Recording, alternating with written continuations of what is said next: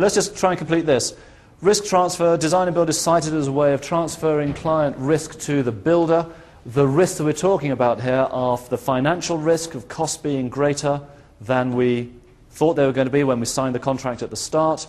Under traditional contracts, you can find that the amount that you end up paying the builder is sometimes significantly more than you first thought. With design and build, that's less likely to happen.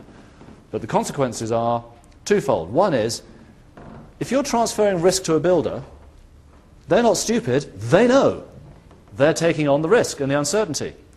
And like all rational, sensible people, they will charge for it.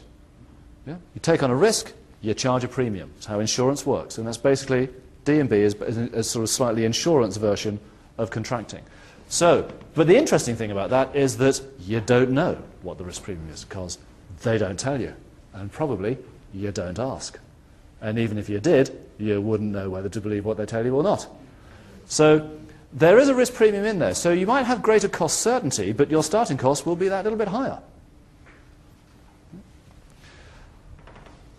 The other thing is whoever does take on a risk, if they're at all sensible, wants control. They want as much control as possible over the risk to which they're exposed. It's only fair. And so that's really where we get to that issue of greater control over the quality of what it is that's produced in those more detailed design stages.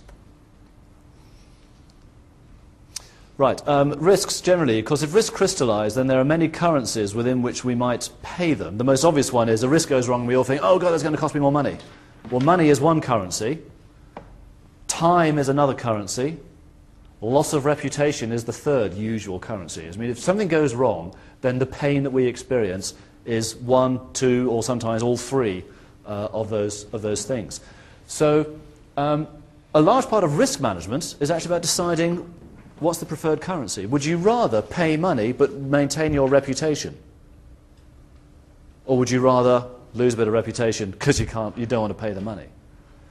And those type of decisions will influence what type of procurement route you want. Traditional contracts prioritize quality over costability. Design and build prioritizes cost stability over quality and cost level. Okay, so, like I say, different people have different weigh these things up in different ways, different preferences, and that's what choosing your procurement route is about.